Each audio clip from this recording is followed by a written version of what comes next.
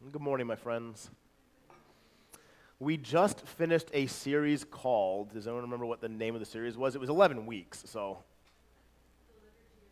Literally extraordinary. Thank you, pastor's wife, for paying attention. we Hey, true listening is a skill that is, I think, sorely needed in our culture today, so. We finished a series called Liturgy of the Ordinary, and what we're going to do over these next 2 weeks is we're going to lean in a bit further into this. Like, we talked a lot about our liturgy, how that connects to the liturgy of the service of our week. But what we're going to do is I'm going to attempt over the next 2 weeks to explore what we're calling the contemplative life. You hear me use this word, a couple times during our service, like, hey, let's take this moment to contemplate or to confess, right? We say that at certain points, but today what I want to do in next week is look at the contemplative life. We'll do this in a 2-week, 2-part series. The contemplative life simply being a life that can see glimpses of divine hope in the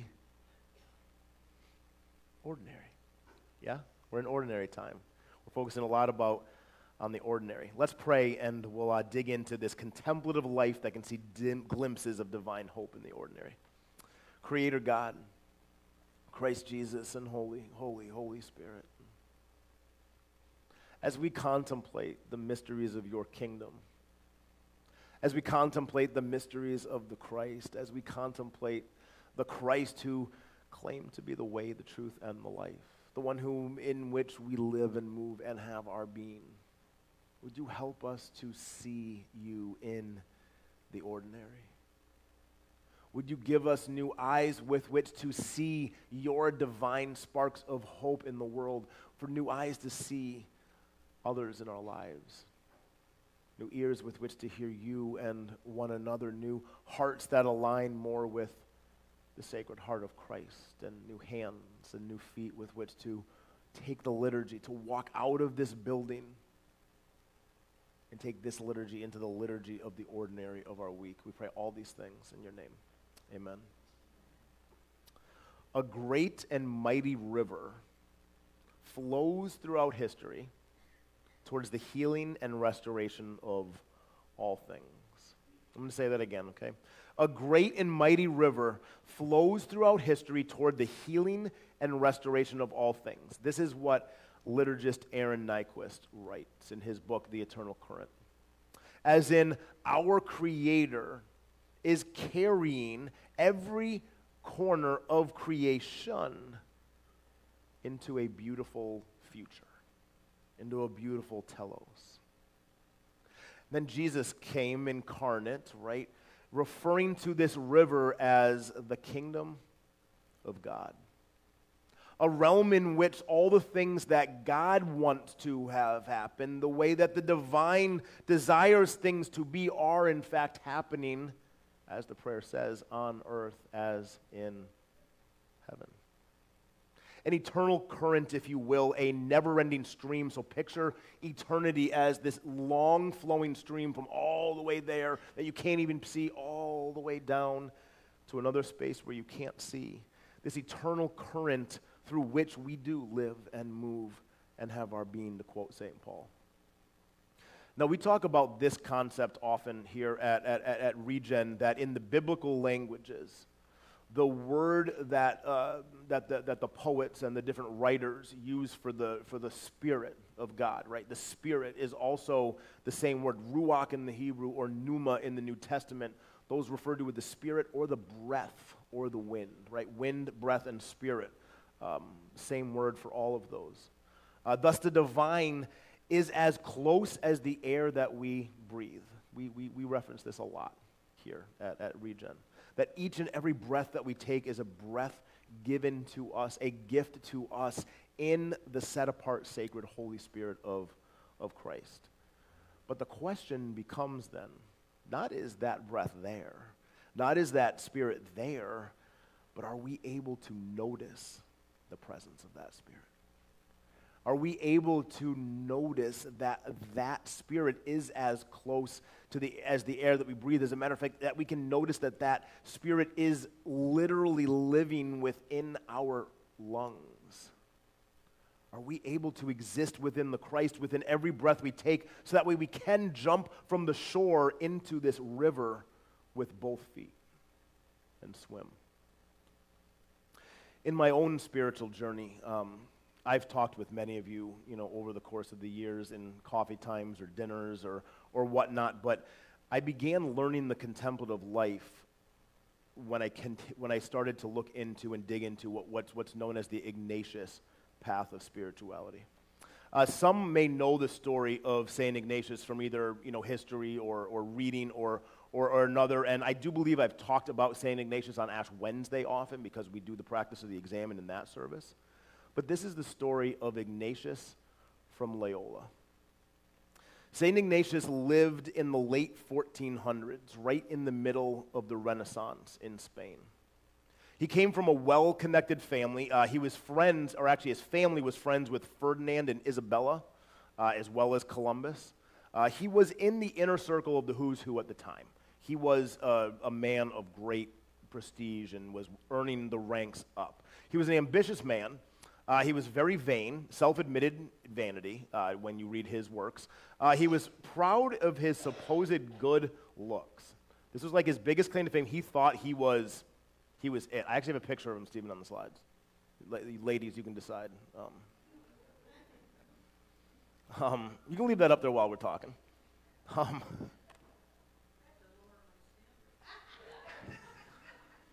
He was very proud of his supposed good looks. He even once wrote that up until the age of 30, he excelled at only 3 things. You ready for these?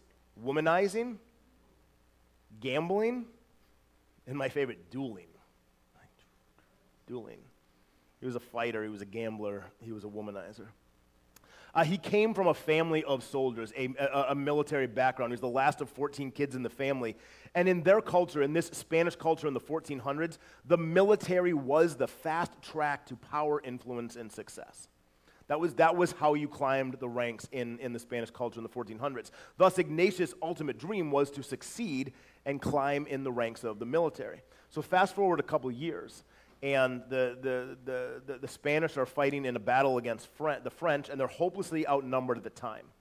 And a cannonball comes launching over to where St. Ignatius is and nearly, just takes his life completely. Instead, it just breaks both of his legs, and so the Spanish surrender, again, hopelessly outnumbered, and he's taken to a castle in Loyola, okay? And he just shuts down as he was within inches of losing his life. He had a massive, not existential crisis. Like, why am I here?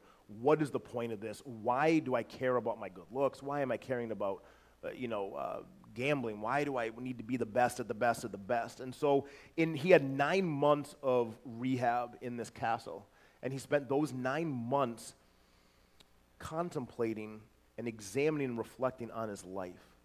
Emerging from those 9 months a completely changed man. He took the next 2 years then. So after these 9 months, he took the next 2 years, and he went to live in a cave instead of back at his family's, very rich, prestigious estate. And he said that everything he once thought was important to him, he flipped it 180 and reversed it. He did almost a social experiment for himself. Remember, I said he was very vain. He thought he was a very good-looking guy. So he made himself as ugly as possible. He didn't cut his hair, his beard, his fingernails, or bathe for 2 years. 2 straight years. Walking in and out of the cave into the community, and he was examining how he was relating to the people there, how people related to him, and the way that he presented himself. All the while reflecting on these experiences, learning in that process what he thought leads to true transformational growth in Christ and what doesn't. Thus, Ignatius' contribution to the global church is his insistence on reflecting upon experience, that it's not just enough to have the experience, but that it's imperative to deeply reflect on them, which is what we're going to look into next week. Next week, we'll look into what it actually means and how we can look back and reflect on our experiences. But for this morning, I want you to consider the Lucan story of the 2 disciples on their way to Emmaus. We find these 2 disciples of Jesus leaving the holy city. We see them leaving the city of Jerusalem. One of them here is named Cleopas, and the other one, most scholars would agree that it most likely was his wife, Mary, and they were going back home. So if you have a Bible with you and want to follow along, we're in Luke 24, verse 13, where we pick up on this story. I'm going to be going through this in a paraphrase type of a way, so having that in front of you could be, perhaps helpful. We're going to be in Luke 24, verse 13. Luke 24, verse 13. Where we begin and we read, on that very day. Well, what does that mean? What does Luke mean when he says, on that very day? On that very day is simply what we refer to as Easter Sunday. Remember, for us in our context, we talked a little bit about chronological snobbery this morning. That idea that we have the benefit of knowing the whole story while we're contemplating these stories together, whereas these disciples were living through this in real time. And so for us, Easter Sunday brings up tulips and sundresses and suits and ties and more flowers and big music and celebrating Easter, right? We may think of Easter as a celebration, but on this first Easter Sunday, it was vastly different. Remember, some of the disciples were in the upper room still in fear for the Jews. These two were walking away. These two disciples were walking away from all they had known for the previous couple years as long as they'd been following Jesus. My friends, these two disciples on that first Easter Sunday, their faith was in shambles. Their faith was a mess. Their faith was an absolute mess, and they were just done. You get the sense they were done with this Jesus thing. Like, it's done. They're not even at denial anymore, like we talked about this morning. They're at acceptance. They're just like, but I'm done. I want nothing to do with this anymore. And while they were walking, they were talking with one another about, Luke records, the things that had happened. Right? What are the things that had happened? Jesus died, right? And was tortured. That their leader was now dead and gone. And right in the middle of the conversation, if you look, Jesus just shows up, completely uninvited, and says, "Hey, yo, what are you talking about?" Like, try that someday. I think we've joked about this before. Try just walking up to someone on the sidewalk and just going, "Hey, what are you talking about?" I guess maybe only Jesus should be doing that, but these disciples, Luke records, and this is so interesting, they were kept from recognizing Jesus. This is in verse 16, which may seem a bit weird to us since they'd been with Jesus for quite some time, but think about it. Think about this. Their worldview that had been presented to them over the previous week was completely just not even close to, leaving them no room to probably even consider that this possibly could be with that same guy that they were walking with. Possibly even Jesus looked different post-resurrection. I don't know, I wasn't there. But here's the thing, the last time they saw him, he was being tortured, died, and then they threw him in a big tomb that was guarded by soldiers. Steve, you can flip this slide now. We don't need that guy's face up there anymore. It must have been impossible that it could even be Jesus who was walking and talking to them. They had no capacity to notice. Think about this. At this moment, they had no capacity in their life to notice what Christ was doing right before their very eyes.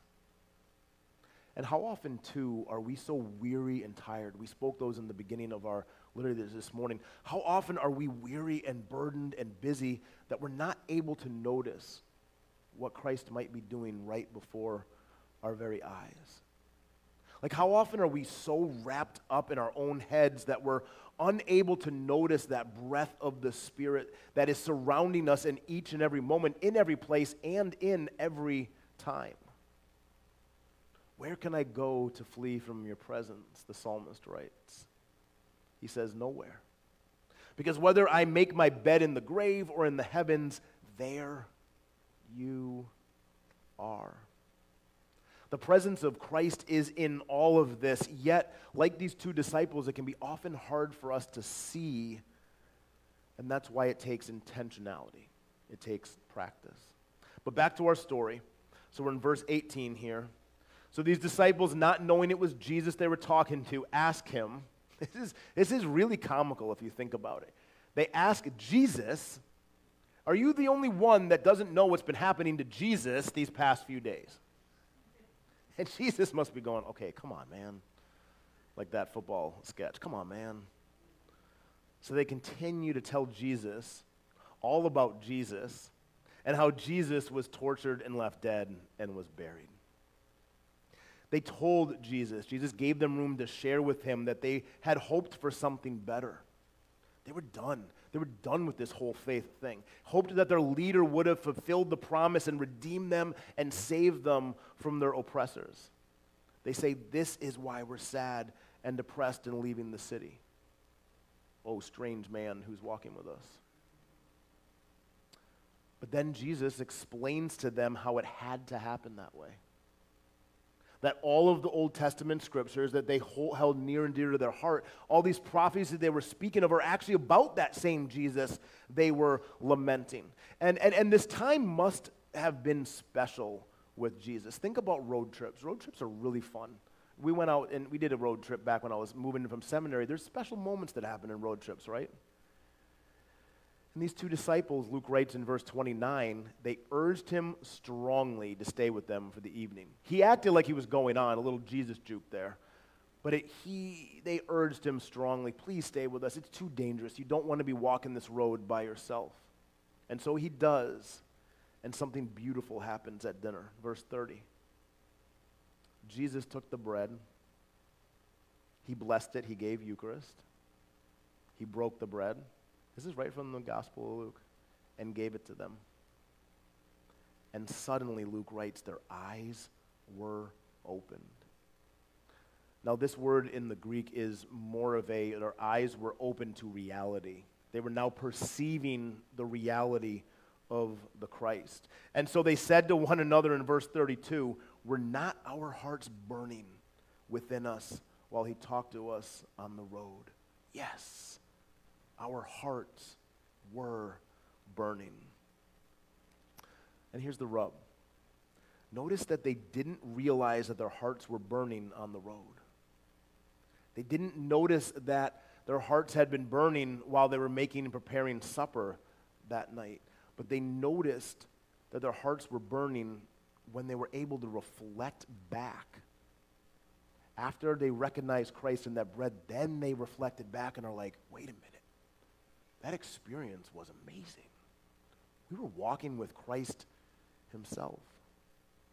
That when these disciples were brought back to the liturgy of Jesus breaking the bread, they were able to reflect back on what had taken place that day, and they recognized how special the conversation with Jesus really was. So what did these disciples do?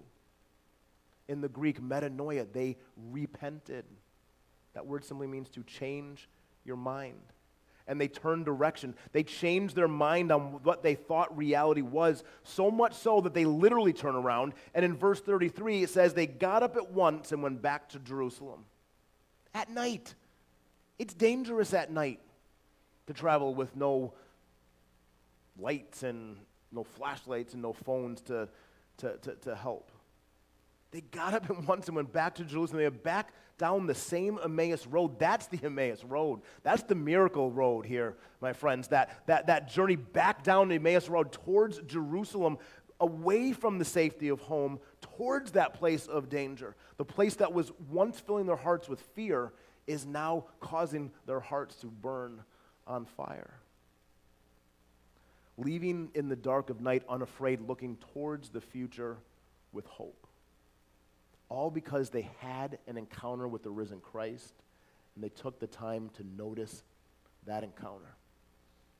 That is the Ignatian path, my friends. That's the contemplative life, where we can take our gatherings that we've been talking about this whole summer from mere classroom, filling our heads with knowledge, and to a gymnasium. From our head to our hearts, from mere ideas, words, and doctrines, but towards our hearts that can give us that peace that Paul speaks of that transcends all human understanding. That's why the contemplative life is all about practicing. It's about practicing our spirituality, because think about it, if you want to get good at anything, including noticing the divine sparks of Christ in our everyday, it takes practice. sports teams, practice. If you want to learn an instrument or how to sing, practice, right? If you want to learn how to write, practice. Read, practice. We even talked last week, we learn how to fall asleep. We have routine and rhythm and practice. Grace alone may cause this eternal current of Christ's waters to flow, but it takes practice to be able to wade into those waters and to jump in. Grace alone may make the wind blow, the Spirit move where it may, but spiritual practices can help us humbly open the window day by day, just moment by moment, because the invitation from Christ is participation. The invitation of Christ is participation, and so that's what these 2 weeks are about. It's about intentionally reflecting upon Scripture, intentionally reflecting upon our own lives and how those two intertwine with one another. And so I'm going to invite Stephen to come back up to play some of that Holy Ghost music. What we're going to do to end today, that's a lot. That's a lot of head. That's what that was today, a lot of the head. Next week, we're going to have some more head with heart, but today we're going to end with a practice that we do very often here. This is one, if you've been part of Regen, you'll definitely remember. We're going to do our 4 prayers prayer, the one where we pray for our neighbor, our family, our enemy, and our world. This is a great practice that can begin to help us notice those divine sparks, because as we're praying for our neighbors or our families, our enemies even, we can start to see where are we noticing Christ's fingerprints in these different relationships that we have, and where we may need to, right, repent, change our mind, and turn around and go back down that Emmaus road towards the part of life that might be hard. I'll lead you through to simply make yourself comfortable. You can do this with your eyes open or your eyes closed. Broken record on this, but I find it best to be feet on the floor, putting devices away. If you've got even a smartwatch that buzzes, maybe think about silencing that feature. And simply notice your breath. You don't need to seek to control it, to simply notice that the ruach, the pneuma, the spirit, the breath, and the wind is coursing in and out of your lungs at this very moment. The moment that we just had is gone, and the moment that hasn't arrived isn't here yet. So what we have is this moment. Be still, the psalmist writes, and know that I am God. So take a moment to be in the moment, to be still with the holy. Inhale all that is good, all that is from God. And as you exhale, leave all the stress and the worry of what's coming this afternoon or this week. Let it kind of start to fall away. Continue to breathe as we pray. Gracious God, we believe that we are in your presence and that you are loving us. Oh Christ, we believe that at this very moment, that with whatever is going on in our lives, you are in our presence and you are loving us without conviction, without condition, without restriction, without limit. And so we choose to allow your grace to open our minds and our emotions and our imaginations and our entire being to your love, the one in whom we claim to have our being, that we live in and we move in. So please speak, oh Lord, your children are listening. Continue to breathe, continue to be present in the Spirit. And let's begin by praying for our neighbors, for our literal neighbors, the ones who live in the house or the apartment or the dorm room to the left and to the right or across the street from you. Can you picture them? Can you picture their faces? What are their names? Maybe you don't know their names, so maybe it would be a good idea this week to find out what the names of your neighbors are. And with their faces and with their names in mind, let's pray this simple prayer. God, would you bless my neighbors? And would you bless them wildly? And would you show me how I can be a part of joining that blessing? Let's pray this morning for our neighbors. Take about 30 seconds and simply pray for your neighbor.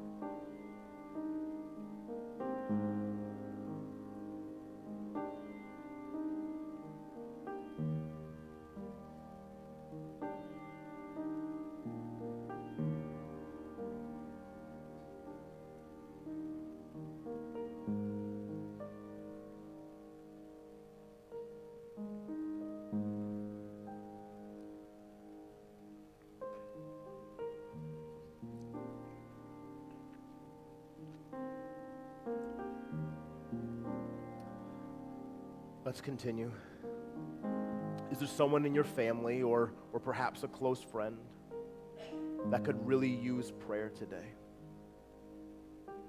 And with their face and their name in mind, can we pray this simple prayer? God, would you bless this person and bless them wildly? And would you show me how I can be a part of joining that blessing? Let's pray for our families this morning.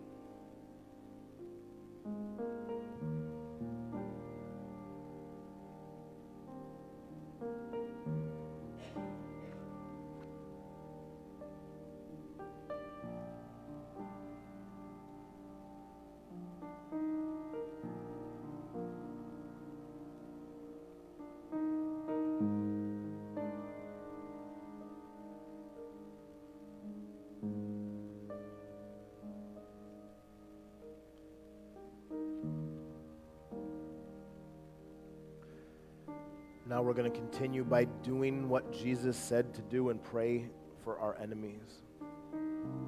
The hardest of these 4 prayers. Is there someone in your life, if you're honest with, has become your enemy? And with their face and their name in mind, can we pray the prayer, God, would you bless my enemy and bless them wildly? And would you show me how I can be a part of joining that blessing? Let's pray for our enemies.